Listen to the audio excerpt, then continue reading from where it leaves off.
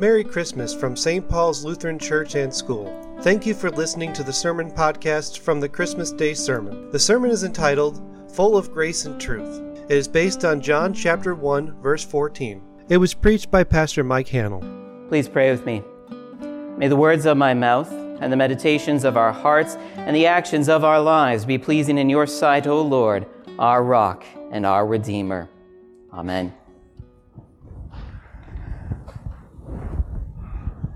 Merry Christmas. Christmas time, obviously, we have a lot of big traditions, right? You come to worship Jesus, your Savior. You gather with family and friends. You open presents. You've decorated trees in your house. A lot of fun things that people do on Christmas. Another common thing that I discovered, this wasn't a tradition necessarily in my family, but I know that a lot of families do this on Christmas, is they go out to see a movie, right? You've had people in the house for a few hours and you need to get out and do something, and so everybody tries to decide on a movie. Star Wars movie is out. You guys big fans of that? No, yes. Have some of you seen it? Are some of you going to see it? This is a big cultural phenomenon, right? You have to be in touch with our world. We saw it last week, and I've learned that once Christmas Day hit, that embargo, no spoilers, it's lifted. So I can tell you now everything about that movie, which is wonderful, The Rise of Skywalker. It's really a continuity of the movie. Star Wars is kind of a hit. It's reached across many generations now. And on a big level, it's a story about light and darkness. The side of the light, the Jedi, and the side of the darkness, the Sith. And it's a story that appeals to a lot of people because it's so basic. Yes, it includes a lot of, sci-fi fun and, planetary hopping and adventure, but it's a really simple story on a big level. But on a smaller level, it's an even simpler story. It's just a story about redemption. Now, you can choose which side you want to interpret this on, but it works either way.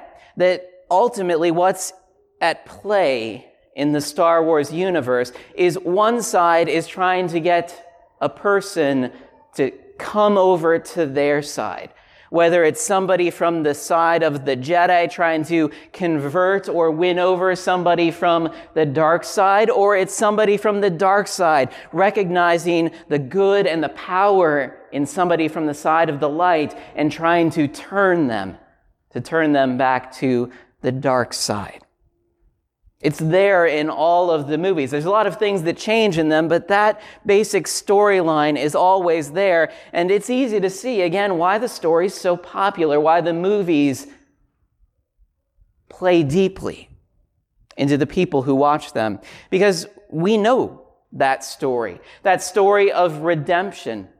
Maybe you've even lived that story, or you know somebody who has, that even though there are people around you, and not all of those people are good. In fact, there are some people that people just generally say, that's a bad person.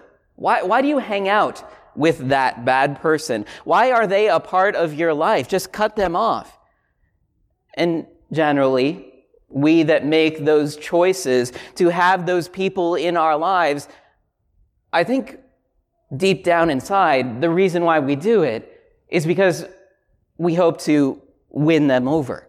We hope to redeem them. We hope to change them so that they amend their ways, so that they live the kind of life that we want them to live. And on the other hand, there are probably people who live very bad lives, and all of their friends are like, why do you have anything to do with that person? They're a Christian, they don't smoke, they don't drink, they live this very upright life. What do you have in common with them? And in their heart of hearts, maybe they're hoping to win them over to their ways, but maybe they just enjoy having that light in their life. The story is common, and yet the story of the Bible, the story we hear today, the Christmas story, is a very different story.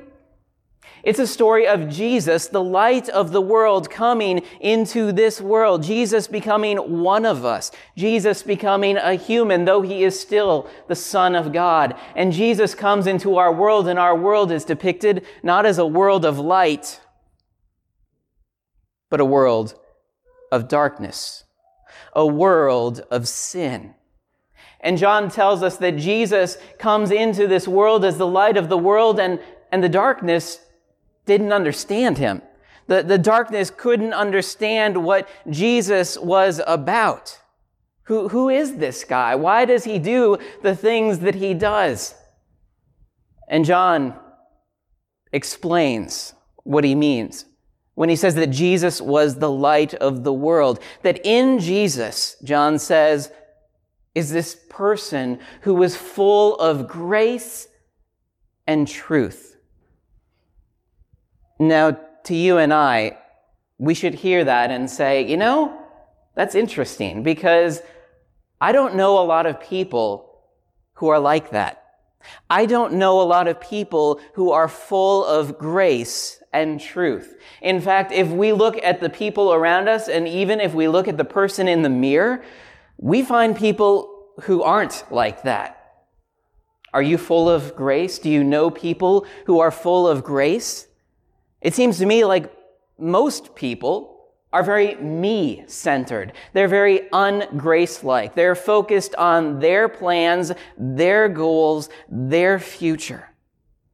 A person who has that heart of grace is not so concerned about themselves, but they are focused on the people around them. If you're in a big rush and a hurry, well, I'm in a hurry too. In fact, I have even more things on my list. So you cut ahead of line. If somebody gets in front of you, you get a little bit angry. But to have grace, to be able to say, oh, no, that's okay. That's okay. You go first. You are important. I have other things that I can be doing. I have more time. I made the decisions that put me in this situation that I'm in. People without grace are often very vindictive. They live that kind of tit-for-tat life. They keep a scorecard. All right, I'll do this for you, but one day I'm going to ask that favor to be returned. We don't know a lot of people who live lives full of grace. Or if we do, there are also people who don't live lives full of truth. We live in a very weird world today. A world where truth is not acknowledged to be a thing that exists. That there is not an absolute truth. Instead, there are various shades of truth. You have your truth, I have my truth. You live yours, I'll live mine, and that's okay. It doesn't matter if those truths are contradictory. What matters is that you choose your own way. But that doesn't really work. If we live like that, thinking that we have truth, but there is no truth, what we are doing is living a lie. And how well does it work to live a lie? You're a person, you've told a lie perhaps in your life. How does that work out? When somebody calls you to the carpet, you have to tell more lies, and suddenly you who don't live in the truth find that not being in the truth is very restricting. You feel like you're locked up. You feel like you're in chains. To live a life not according to the truth is not a great life to live. But that's not who Jesus is. Jesus is this one who has come from God, the Son of God, who is full of grace and truth. And the amazing thing is that Jesus is full of grace and truth in equal measure. He doesn't compromise on one or the other.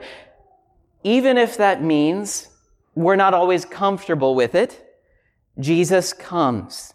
He comes full of grace and truth. Jesus comes into this world as the light of the world, and he comes with truth. The truth that Jesus speaks is that we live in darkness, that we are a part of the darkness, That we say, what is wrong with this world? And Jesus says, you are part of what is wrong with this world, because you all live in bondage to sin. You all live broken, fundamentally, in a very deep level in your heart of hearts. You live in rebellion against God. You don't love God. You don't know God, not with your whole heart. Jesus comes and speaks that truth to us. And Jesus tells us the truth that we cannot fix this situation. We cannot remedy the error of our ways. In fact, that is why Jesus has come. Because we are in this helpless, hopeless situation. Jesus comes and speaks that truth. That truth is not always easy to hear. Some people don't like to hear that truth. But nevertheless, Jesus comes full of that truth. But he also comes full of grace. He comes full of God's grace. Jesus does not come here with his own self-seeking agenda. In fact, Jesus comes to do the least self-seeking thing of all. Jesus comes to lay down his own life for us, for those in rebellion, for those who are against God, for we who are sinners. Jesus does this. Jesus comes full of grace.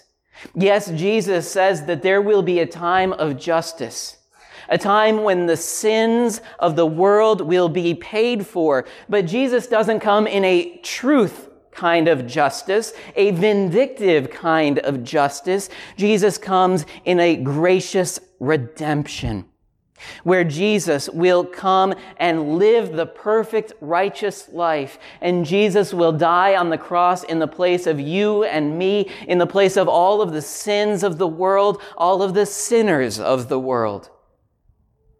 Because Jesus lives that life of grace, that grace, that gift of God to us, that gift that is freely given. Jesus doesn't come and say, all right, you have to accomplish this, this, and this before you receive this gift. Jesus doesn't check our naughty and nice inventory. He has already spoken the truth. He knows all the naughty, and yet he comes. He comes with his grace for you and for me, and this grace is the truth. The absolute truth of God, the Word of God, that when Jesus comes and says, your sins are forgiven, I died for you, that is truth. Those words convey that forgiveness for you and for me.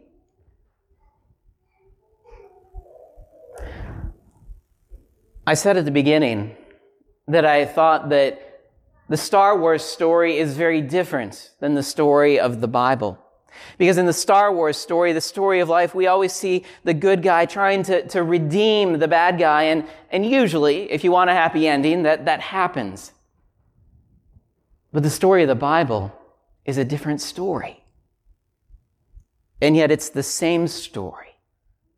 It's just sometimes we don't understand the perspective. For Jesus is the ultimate good guy.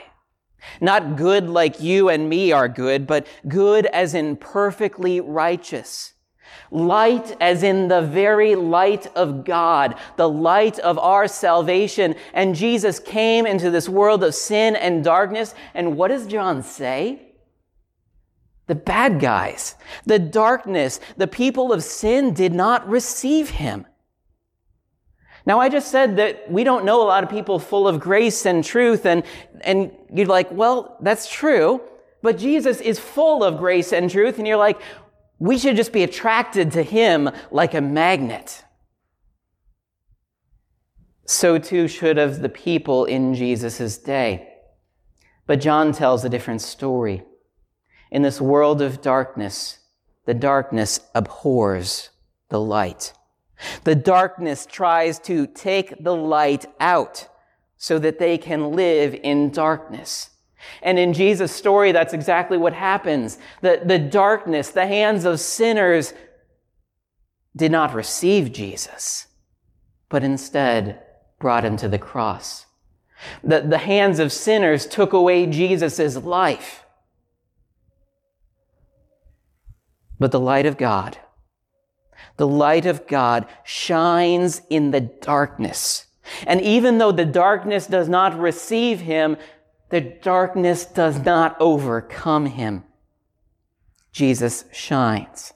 Jesus shines there on Good Friday. Jesus shines even brighter 3 days later on Easter morning. Jesus is the light of the world, and the light of the world that continues to shine, that comes back to his disciples and speaks his words of peace, that sends the disciples forth into this world of darkness, this world of sin, this world that had rejected him, and continues to proclaim the good news of peace, forgiveness, comfort, and joy in Jesus.